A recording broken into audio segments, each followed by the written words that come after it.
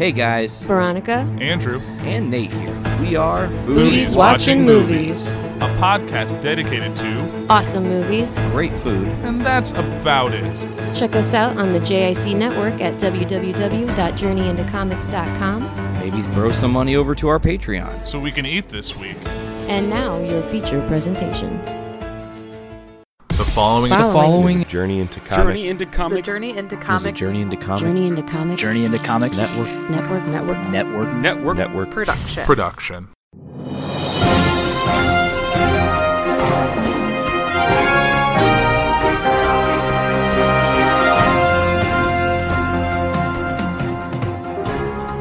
Welcome back, ladies and gentlemen. This is episode 6 of Poor 360. As always, I am your host, Andrew Poor. And I thank you for joining me here on this pretty good Tuesday we're having. Nothing too exciting. Weather still sucks, but I live in the Midwest, so February weather is not great, usually most of the time. But I want to jump into what I want to talk about this week, and week's will be a little different than episodes past. This one's going to get a little ranty because it's a topic that I've kind of flip-flopped on as the years have gone on, or about the year that this particular event has gone on.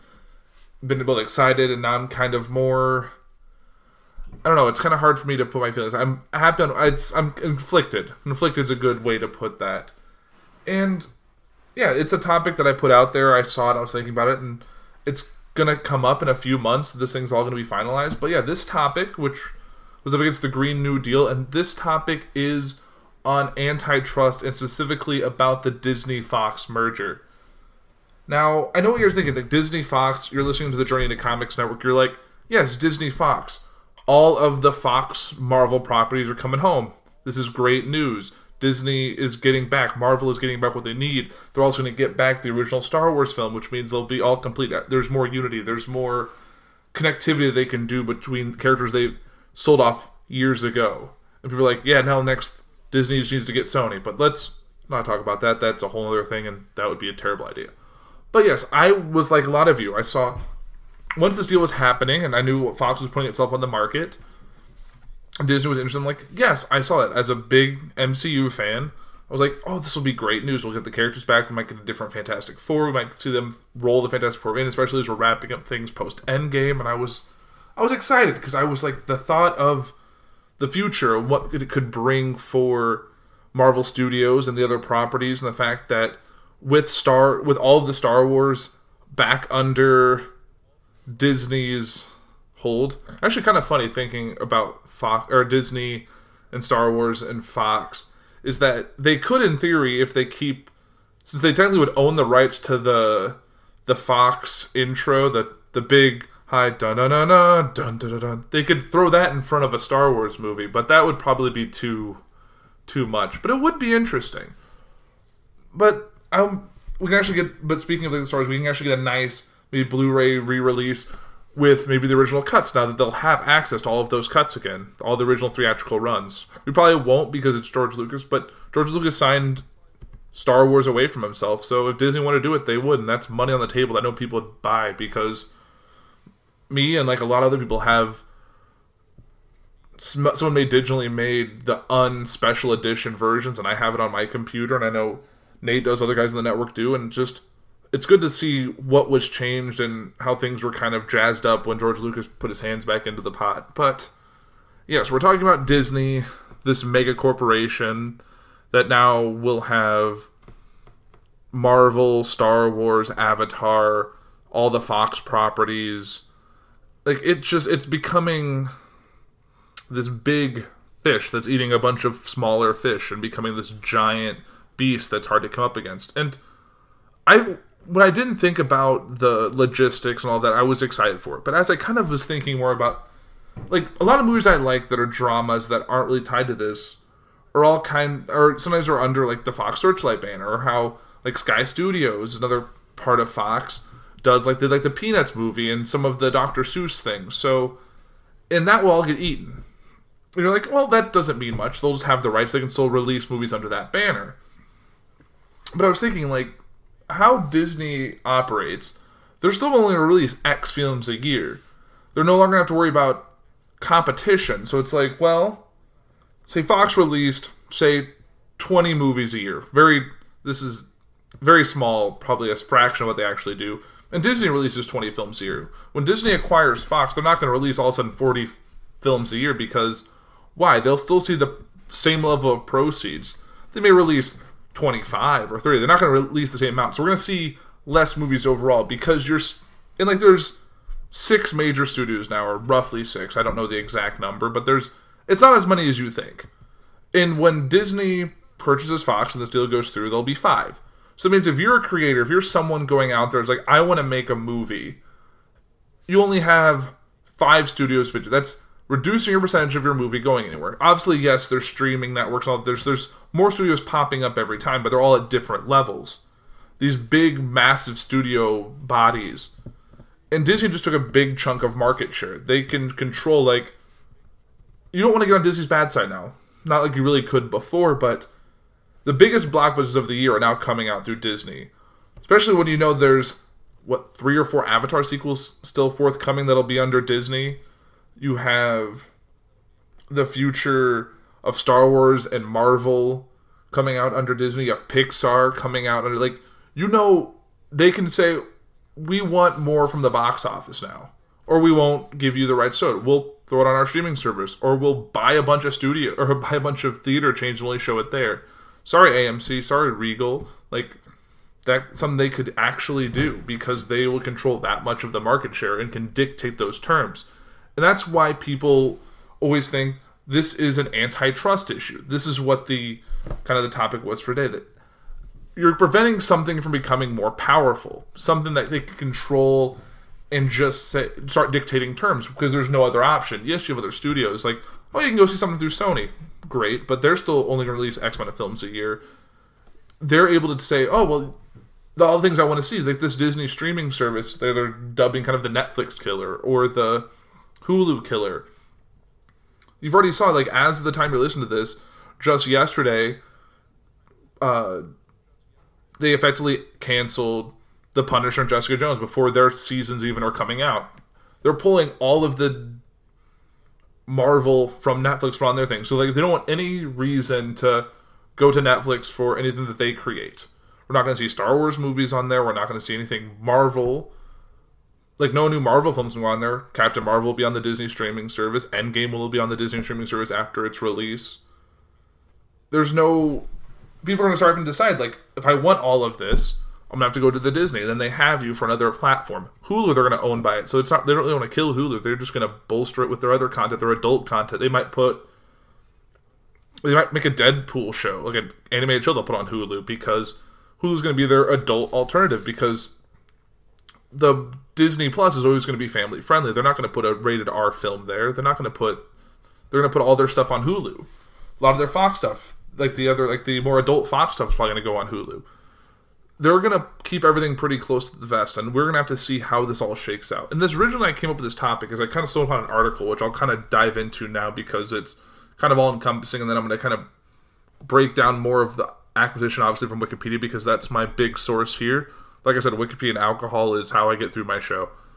And as well as, kind of some of the studios they're going to be absorbing, and then kind of going into the history of antitrust law, since the oil industry and the train industry and all of that, I guess the railroad industry, not really the train industry, but you know what I mean.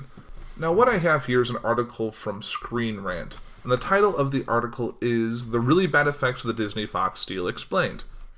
So now, with Disney's acquisition of Fox all but confirmed, the truly dark side effect of the monumental deal have come under scrutiny. In December 2017, the Walt Disney Company announced plans to acquire 21st Century Fox for around $52 billion in stock.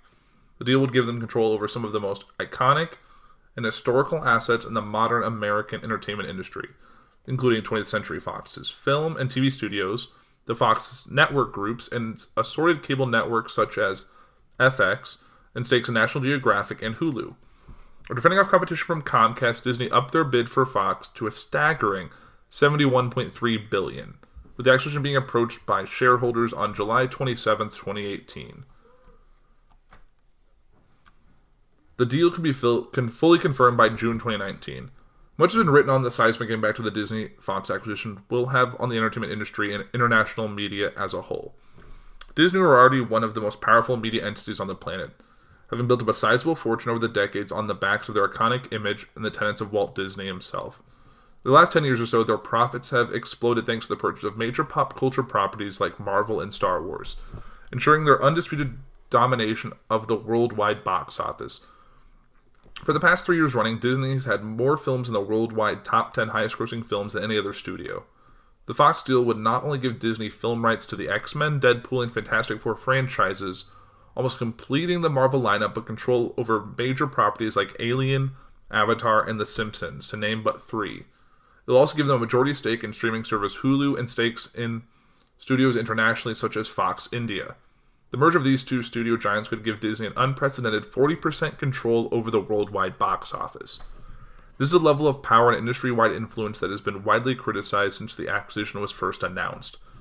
Many industry experts warned of the negative consequences of a media monopoly of this scale, and although the magnitude of it may not be fully evident until all the paperwork is signed, we are seeing the first rumblings of change happening, and the signs aren't good. The Disney-Fox means major job losses. So during mergers, job losses are inevitable, and when the companies involved are the scale of Disney and Fox, it's safe to say that industry experts were predicting something of a bloodbath for Fox employees. An October 2018 article from The Hollywood Reporter cited claims that Fox executives that generous severance would be offered to those soon-to-be laid-off workers, but no indication at the time was given as to how many layoffs were expected. Former CEO of 20th Century Fox Film Stacy Snyder noted in an interview with Variety how stressful the situation was for that many Fox employees whose job security was at risk for a whole year. Numbers around how many employees will lose their jobs after the merger. In an omnisciently titled piece in The Hollywood Reporter that referred to the merger as making 21st Century Fox disappear, the number given was 4,000 layoffs from a base of 22,000 employees worldwide. Disney, by comparison, has about 201,000 employees worldwide. However, even they say that number may be conservative prediction, and citing Disney skeptic analyst Rich Greenfield, who puts the number between 5,000 and 10,000 people. Layoffs of this scale won't happen all at once. They'll be staggered across weeks or even months to make the extent of the damage seem lessened. A common tactic with businesses is evidenced by the recent layoffs at BuzzFeed, which took several days. It's a long time for these employees to wait to find out their fate, and it's a disastrous step for the industry at large to put so many people out of work.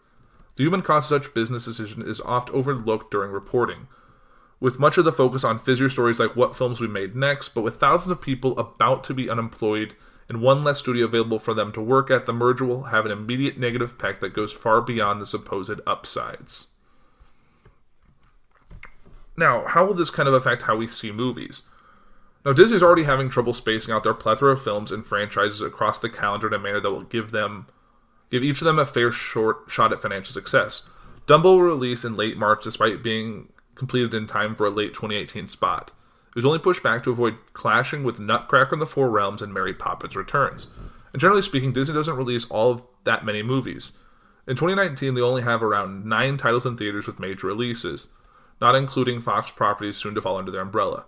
Compare that to Universal Pictures, who will have 15 titles coming out this year, while 20th Century Fox has 13 titles scheduled for release in 2019, including the repeatedly delayed X-Men Dark Phoenix and The New Mutants.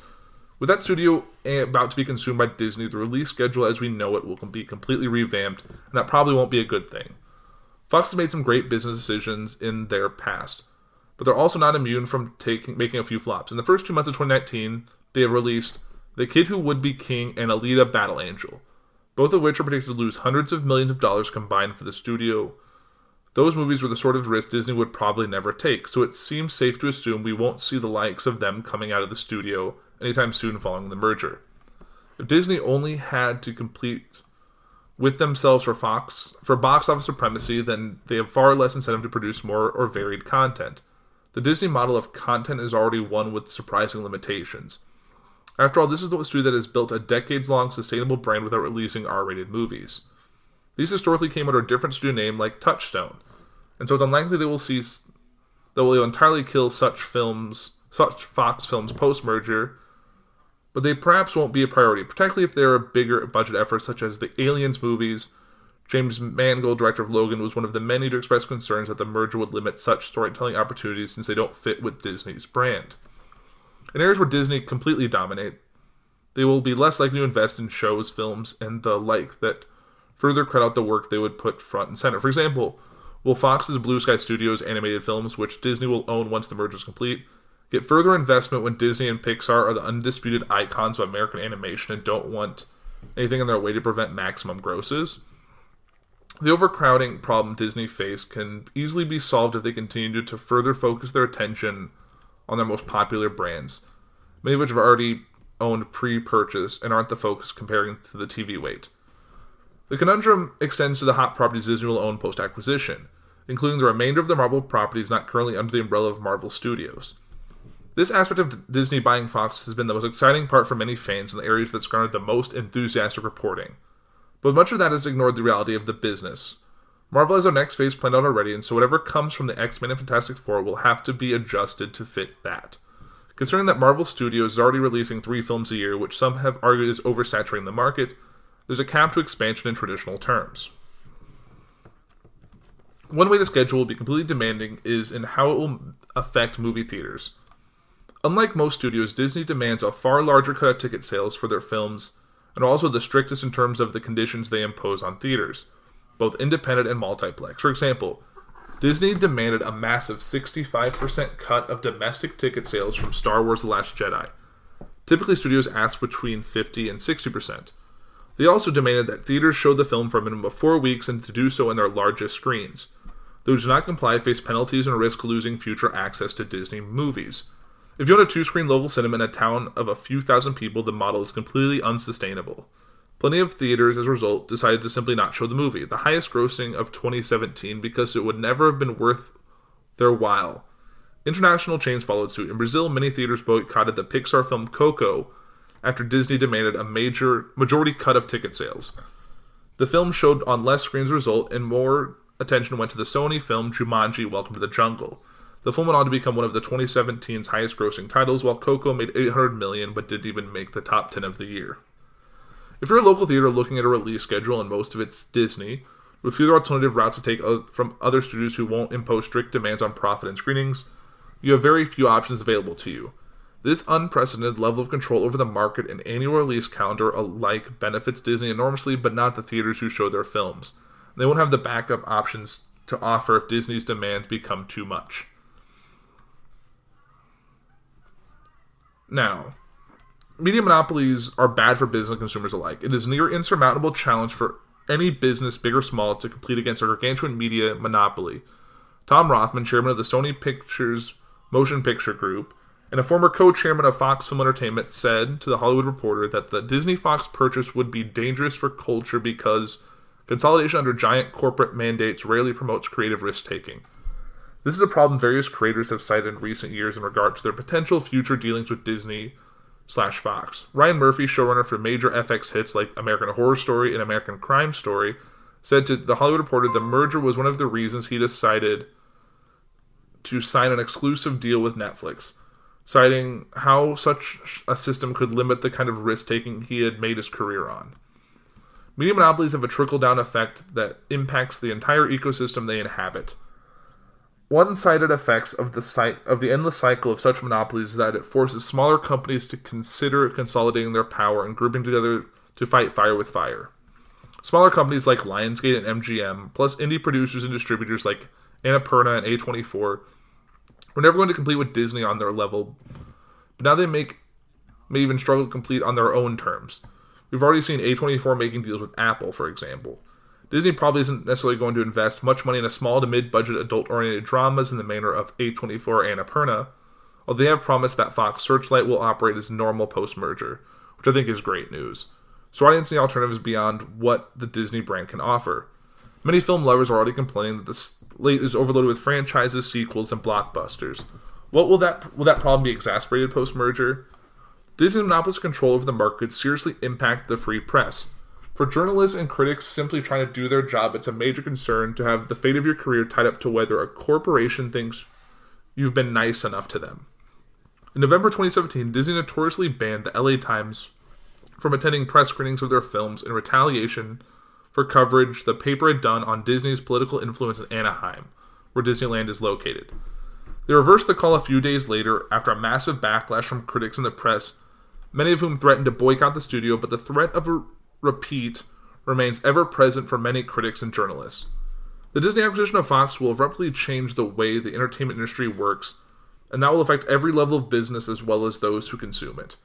For some film fans, the most important aspect will be the thing that directly impacts them, or the more fun elements that provide geeky opportunities, like the Marvel mashups, but the darker effects run far deeper than mere sequel possibilities. Part of being a pop culture lover is the need to be conscious of what we consume and the context surrounding it. And the Disney-Fox merger is something that deserves further scrutiny from all corners. And that was their article. And one thing that I actually was thinking about as I was reading this article is that Disney, through ABC, which is their big TV studio branch, is that they basically took over ownership of the Academy Awards. So they kind of dictate how it airs all of that, the award show itself. And, if you've been paying any attention as the award show has gone on, and I'll talk about this more on Wednesday when Liz and I talk about some of the Academy Award movies that we've seen and kind of what to expect from the award show this Sunday. And one of those things that they've been doing all season is they have tried to... they tried a popular film Oscar that didn't really go anywhere. They were kind of reversed that. They tried eliminating all but 2 songs being performed. They tried a host that didn't work. And they were trying to air 4 commercials, or 4 awards during commercial breaks as a way to shorten that runtime, because Disney through ABC was trying to keep the time limited to about 3 hours so they could advertise properly, put stuff on after that, and hopefully get more viewers to tune in to equal more ad revenue, all of that fun stuff. And they reversed all the decisions, and surprising enough, the 4 categories they picked this year, which I know one of them is cinematography, which is ridiculous, was that those 4 categories, all the 24 categories that are being presented now, so 4 of the 24, only those 4 didn't have a single Disney-produced film in that bunch. Which is kind of surprising that Disney said, well, we're not in these 4 categories. Let's just relegate them to a commercial break and not worry about it. Luckily, backlash is a thing in this industry, especially with social media, so that was all undone, and now we'll have all 24 airing on Sunday. It will be a longer show, but I think they're going to tighten it up, and now I guess Queen is performing, so that'll be interesting if you like Queen or if you like Queen music. If you don't like Queen music or know who even Queen is, but I don't know how you wouldn't, or you didn't see Bohemian Rhapsody, then you're going to wonder why Adam Lambert and a bunch of old guys are singing very unique songs. But I digress. So that's kind of the rundown on this Disney-Fox merger. And this is a Wikipedia article that I'm kind of going to jump in. I'm not going to really jump in through all of the hoops and challenges they went through because it's kind of covered it in that article, but I'm going to kind of read through this little... it really just has a ton of information on like the bidding war with Comcast, so you can really read about that as you see fit. And also there was antitrust concerns. They're spin off their Sky Studios, and they had to spin off the news branch so they wouldn't have a monopoly there and their sports and all of that. But we also have seen kind of what is going to be affected, like what's the assets that Disney is going to require. So we heard about some of them, but here's the full list. So, including in the deal are the majority of 21st Century Fox Entertainment International assets. They include 20th Century Fox Film Corporations, including a lease on its studio lot in Century City, 20th Century Fox, 20th Century Fox Animation, Fox Family, Fox Searchlight Pictures, Fox 2000 Pictures, Fox Television Group consisting of 20th Century Fox Television, Fox 21 Television, FX Networks, FX Productions, National Geographic Partners, Fox Network Groups International, which includes groups in Asia, Europe, and Latin America, Blue Sky Studios, Endome Shine Group, Hulu, which they own 30%. Hulu has 30%, Disney has 30%, so they'll own 60% post-merger, Star India, and Tata Sky. And they're going to spin off the other things. They're going to spin off Fox Broadcasting Company, their news, Fox Television Stations Group, Fox News Group, Fox Sports, Fox News Group, which consists of Fox News Channel and Fox Business Network. Then we also have the Fox Sports Media Group, which is FS Sports 1, FS Sports 2, Fox Deportes, Big Ten Networks, and the 20th Century Fox studio lot, although it will be leased to Disney. Okay. They're going to divest from SkyPick, which is after Comcast winning bid for Sky. Fox had to sell their 39% stake in Sky to Comcast. Also the Fox Sports Networks, the Yes Networks, the A&E Networks, Europe, and the Walt Disney Studio Pictures releasing in Mexico. Looks like they're going to sell those stakes to Sony Pictures. Now, two things stood out to me. One I've talked about before is Fox Searchlight Pictures and Blue Sky Studios. Now, Fox Searchlight Pictures, for those who don't know, you've probably seen it before, some of the more dramas you've seen in theaters, is an American film production company within the Fox Entertainment Group, a sister company of the larger studio 20th Century Fox, all of which are parts of 21st Century Fox. Fox Searchlight specializes in North American distribution of independent and British films alongside dramedy and horror films, as well as art house and foreign films, and is sometimes also involved in the financing of these films. Fox Searchlight, Slumdog Millionaire, 12 Years a Slave, Birdman, and The Shape of Water have all won the Academy Award for Best Picture at the 81st, 86th, 87th, and 90th Academy Awards, respectively, as well as further 15 Academy Awards combined. Other Fox Searchlight films receiving Best Picture nominations include The Full Monty, Sideways, Little Miss Sunshine, Juno, Black Swan, 127 Hours, The Tree of Life, The Descendants, Beasts of the Southern Wild, The Grand Budapest Hotel, Brooklyn, 3 Billboards Outside Ebbing, Missouri, and The Favorite. Slumdog Millionaire is also Searchlight's largest commercial success with over $377 million of box office receipts against a production budget of only $15. Now, it was founded in 1994 by Thomas Rothman, who I talked about in that previous article. And from 1982 to 1985, prior to the creation of Searchlight, Fox previously released independent films and special releases under the banner of 21st Century Fox International Classics, later renamed 20th Century Fox Specialized Film Division, then TLC Films. Most notable of these releases under this banner include Bill Cosby himself, Eating Raoul, The Gods Must Be Crazy, Ruben, and Ziggy Stardust and the Spiders from Mars. In 2006, a sublabel Fox Atomic was created to produce and or distribute genre films, but was closed down in 2009, so it only lasted 3 years. Now, here's some films that I'm going to run through the list of the films they've released, which is actually a pretty big, good standout list. Besides what I've listed, they already have won awards. There's some pretty well-known films here. And it's a reason that hopefully this continues to exist and they're able to create the same kind of films, since Disney's not too interested in these kind of films unless they're vying for awards contention. So we have, I'm not going to do the years, they'll take too long. So we have The Brothers McMullen, Girl 6, Stealing Beauty, She's the One, Looking for Richard, Blood and Wine, Similia Sense of Snow, Love and Other Catastrophes, Paradise Road, The Van, Intimate Relations, Star Maps, The Full Monty, The Ice Storm, Oscar and Lucinda, Two Girls and a Guy, Shooting Fish, Slums of Beverly Hills, Cousin Betty, Polish Wedding, The Imposters, Walking Ned, 20 Dates, Among Giants, A Midsummer Night's Dream, Best Laid Plans, White Boys, Boys Don't Cry, Dreaming of Joseph Lees, Titus, those all in the 90s. In the 2000s, we had The Closer You Get, Soft Fruit, Chinese Coffee, Women on Top, Bootmen, Quills, Kingdom Come, Sexy Beast, The Deep End, Walking Life, Super Troopers, Kissing Jessica Stein, The Good Girl,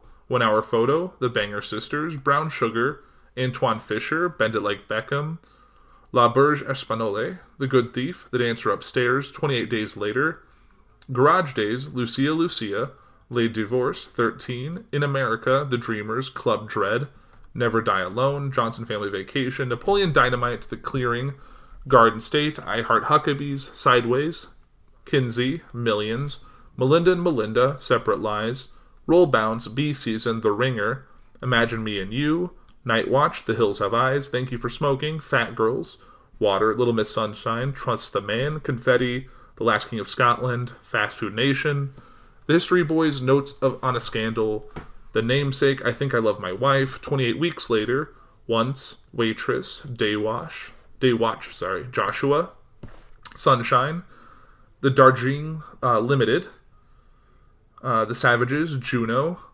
La Mimsa Luna, Under the Same Moon, Young at Heart, Street Kings, Choke, The Secret Life of Bees, Slumdog Millionaire, The Wrestler, Notorious, Miss March, My Life in Ruins, 500 Days of Summer, Adam, Whippet, Amelia, Gentlemen Broncos, and Crazy Heart.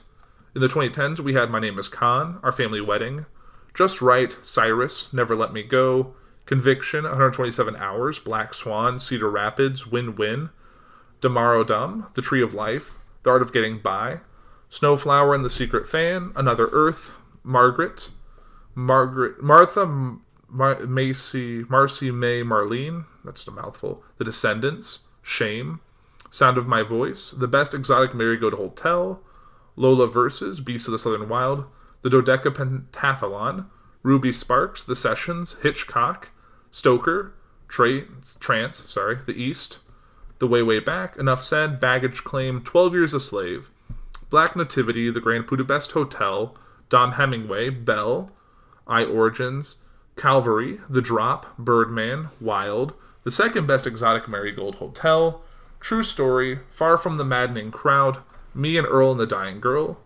Mistress America, He Named Me Malala, Brooklyn, Youth, Demolition, A Bigger Splash, Absolutely Fabulous, the movie, The Birth of a Nation, Jackie, A United Kingdom, Table 19, Wilson, Gifted, My Cousin Rachel, Step, Patty Cakes, Battle of the Sexes, Goodbye Christopher Robin, 3 Billboards Outside Ebbing, Missouri, The Shape of Water, Isle of Dogs, Super Troopers 2, The Old Man and the Gun, Can You Ever Forgive Me, and The Favorite.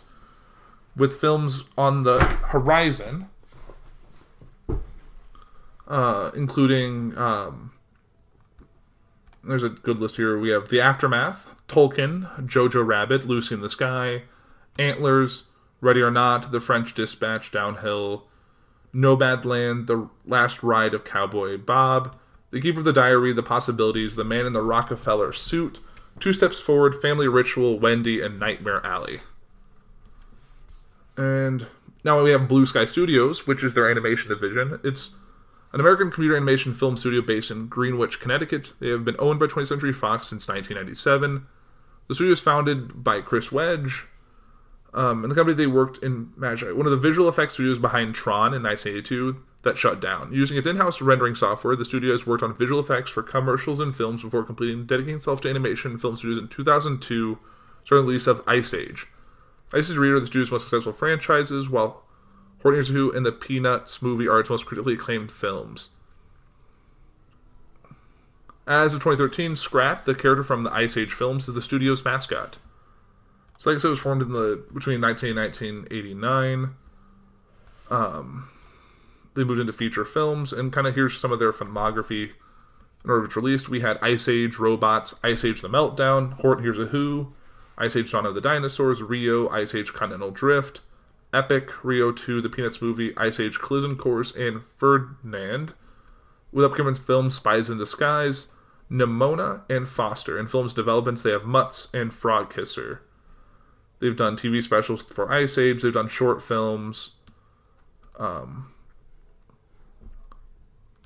they've done quite a few things. And they actually did a cameo with their Scrat character in a Family Guy episode, which I didn't realize. But yeah, they've won Annie Awards and been nominated and won Academy Awards. So yeah, they've been around for a bit. So this is kind of studios we might lose out on their progress from this merger. Which gets us into kind of why this became an issue, why normal corporations like this, ever since like I said, with the railroad and the oil industry, is involving the United States antitrust law. So what this is a collection of federal and state government laws that regulates the conduct and organization of business corporations, generally to promote fair competition to the benefit of consumers. This concept is called competition law in other English-speaking countries. The main statutes are the Sherman Act of 1890, the Clayton Act of 1914, and the Federal Trade Commission Act of 1914. These acts first restrict the formation of cartels and prohibit other collusive practices regarded as being a restraint of trade. Second, they restrict the merger and acquisition of organizations that could substantially lessen competition. Third, they prohibit the creation of a monopoly and the abuse of monopoly power.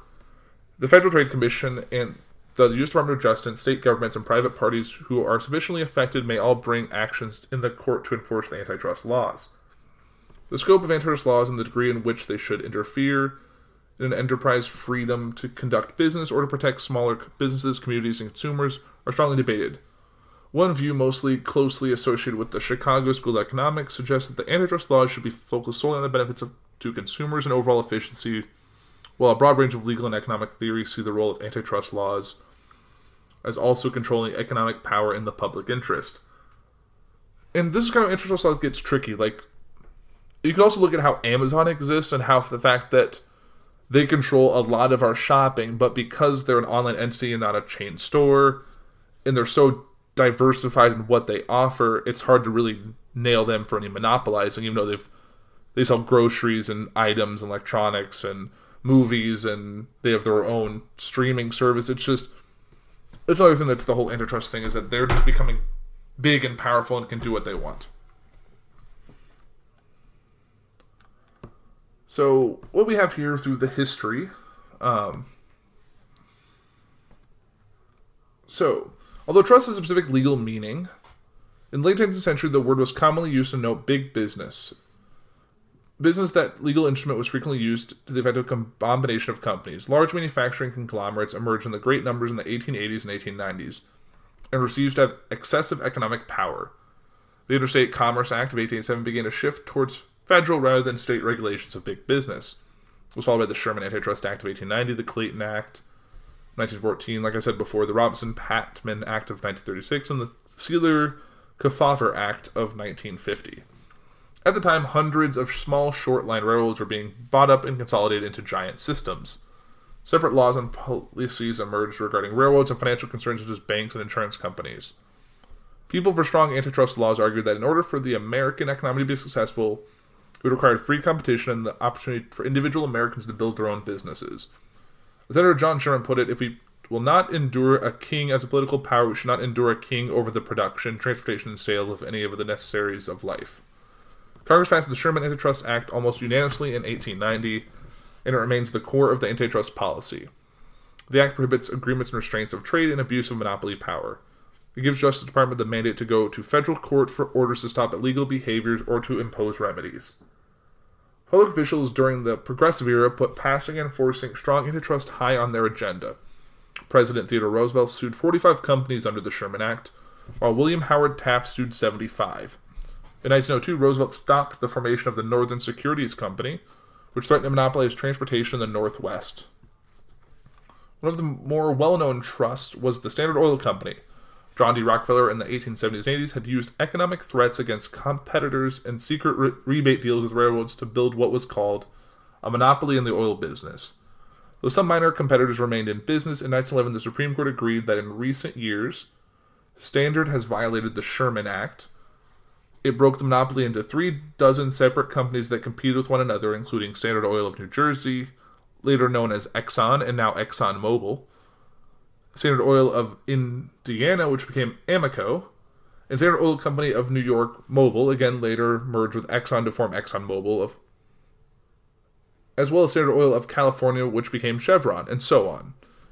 In approving the breakup, the Supreme Court added the rule of reason. Not all big companies and not all monopolies are evil, and the courts, not the executive branch, are to make that decision. To be harmful, a trust had to somehow damage the economic environment of its competitors. United States Steel Corporation, which was much larger than Standard Oil, won its antitrust suit in the 1920s despite never having delivered the benefits to consumers that Standard Oil did. In fact, it lobbied for tariff protection that reduced competition, and so contending that it was one of the good trusts that benefited the economy is somewhat doubtful. Likewise, International Harvester survived its court test, while other monopolies were broken up in tobacco, meatpacking, and bathtub fixtures. Over the years, hundreds of executives of competing companies who met together illegally to fix prices went to federal prison. In 1914, Congress passed the Clayton Act, which prohibited specific business actions such as price discrimination and tying. It essentially lessened competition. At the same time, Congress established the FTC, or the Federal Trade Commission, whose legal and business experts could force business to agree to consent decrees, which provides an alternative mechanism to police antitrust. American hostility to big business began to decrease after the Progressive era. For example, Ford Motor Company dominated auto manufacturing, built millions of cheap cars that put Americans on wheels, at the same time lowered prices, raised wages, and promoted manufacturing efficiency. Welfare capitalism made large companies an attractive place to work. New career paths opened up in the middle management. Local suppliers discovered that big corporations were big purchasers. Talk of trust busting faded away. Under the leadership of Herbert Hoover, the government in the 1920s promoted business corporation, fostered the creation of self-policing trade associations, and made the FTC an ally of respectable business. During the New Deal, attempts were made to stop cutthroat competition. The National Industrial Recovery Act, or NIRA, was a short-lived program in 1933 to 35 designed to strengthen trade associations and raise profits, prices, and wages at the same time. The Robinson-Patman Act of 1936 sought to protect local retailers against the onslaught of the more efficient chain stores by making it illegal to discount prices.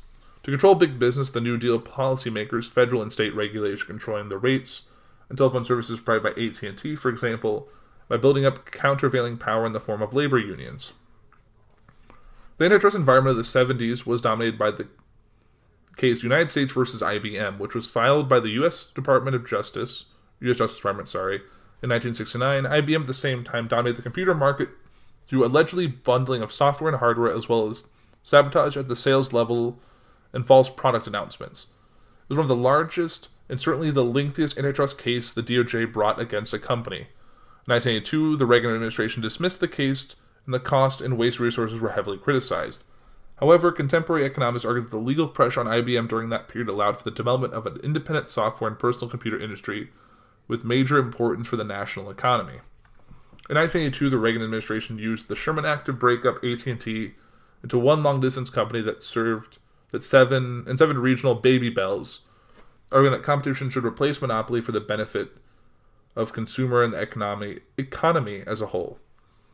The pace of business takeovers quickened in the 1990s, but whenever one large corporation sought to acquire another, it had to obtain the approval of either the FTC or the Justice Department. Often the government demanded that certain subsidiaries be sold to the new company would not monopolize a particularly geographical market. In 1999, a coalition of 19 states and the federal Justice Department sued Microsoft.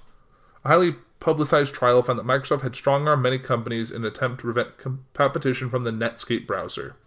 In 2000, the trial court ordered Microsoft to split in two, preventing it from further future misbehavior. The Court of Appeals affirmed in part and reversed in part. In addition, it removed the judge from the case for discussing the case with the media while it was still pending. With the case from a new judge, Microsoft and the government settled, with the government dropping the case in return for Microsoft agreeing to cease many of the practices the government challenged. In his defense, CEO Bill Gates argued that Microsoft always worked on behalf of the consumer and that splitting the company would diminish efficiency and slow the pace of software development. So that's kind of the big history of it. And there's a lot of various cases about vertical restraints and territory limitations. Now we have mergers, which is kind of what this thing was. So although the Sherman Act initially dealt in general with cartels, where businesses combined their activities to the detriment of others, and monopolies where one business was so large it could use its power to the detriment of others alone, it was recognized that this left a gap. Instead of forming a cartel, business could simply merge into one entity. The period between 1895 and 1904 saw a great merger movement, as business competitors combined into more giant corporations. However, upon a literal reading of Sherman Act, no remedy could be granted until monopoly had already formed. The Clayton Act of 1940 attempted to fill the gap by giving jurisdiction to prevent mergers in the first place if they would substantially lessen competition. Tool antitrust enforced by the Department of Justice and the Federal Trade Commission has long elicited concerns about disparate treatment of mergers. In response, in September 2014, the House Judiciary Committee approved the Standard Merger and Acquisition Review through Equal Rules Act, SMARTER Act. And this affected FTC versus Dean Foods Company, Robertson v. National Basketball Association, Citizen Publishing Company versus United States, Cargill Inc. versus Monfort of Colorado, and Clayton Act 1914. Also, this is horizontal mergers, vertical mergers, conglomerate mergers. So we have monopoly and power. So the law's treatment of monopoly is potentially the strongest in the field of antitrust law. Judicial remedies can force large corporations to be broken up, be run subject to positive obligations, mass penalties may be imposed, or the people involved can be sentenced to jail. Under Article 2 of the Sherman Act of 1890, every person who shall monopolize or attempt to monopolize any part of the trade or commerce among the several states commits an offense. The courts have interpreted this to mean that monopoly is not unlawful per se, but only if acquired through prohibited conduct. Historically, where the ability of judicial remedies to combat market power have ended, the legislature of states or the federal government have still intervened by taking public ownership of an enterprise or subjecting the industry to sector-specific regulations, frequently done, for example, in the cases of water, education, energy, or healthcare. The law on public services and administration goes significantly beyond the realm of antitrust laws' treatment of monopolies. When enterprises are not under public ownership and where regulation does not foreclose the application of antitrust law, two requirements must be shown for the offense of monopolization. First, alleged monopolist must possess sufficient power in accurately defined market for its products or services. Second, the monopolist must have used its power in a prohibitive way. The categories of prohibited conduct are not closed and are contested in theory, historically have held to include exclusive dealing, price discrimination, refusing to supply an essential facility, product tying, and predatory pricing. I don't know if you can hear, my cat is purring very loudly on my lap because I am. So here we go. Here's kind of some of the scope of the antitrust laws. So antitrust laws do not apply to or are modified in several specific categories of enterprise, including sports, media, utilities, healthcare, insurance, banks, and financial markets. And for several kinds of actor, such as employees of or consumers taking collective action. First, since the Clayton Act of 1914, there were no application of antitrust laws to agreements between employees to form or act in labor unions. This was seen as the Bill of Rights for labor, and an act laid down that the labor of human beings is not commodity or article of commerce. The purpose was to ensure that employees with unequal bargaining power were not prevented from combining in the same way that their employees could combine in corporations. Further to the restriction on merger that the Clayton Act set out, however, sufficiently autonomous workers such as professional sports players have been held to fall within antitrust provisions. Pro sports exemptions and the NFL cartel. Second, professional sports league enjoy a number of exemptions, mergers, and joint agreements of professional football, hockey, baseball, and basketball leagues are exempt. Major League Baseball was held to be broadly exempt from antitrust law in Federal Baseball Club versus National League. Holmes J. held the baseball league's organization meant that there was no commerce between the United States taking place, even though teams traveled across state lines to put on the games.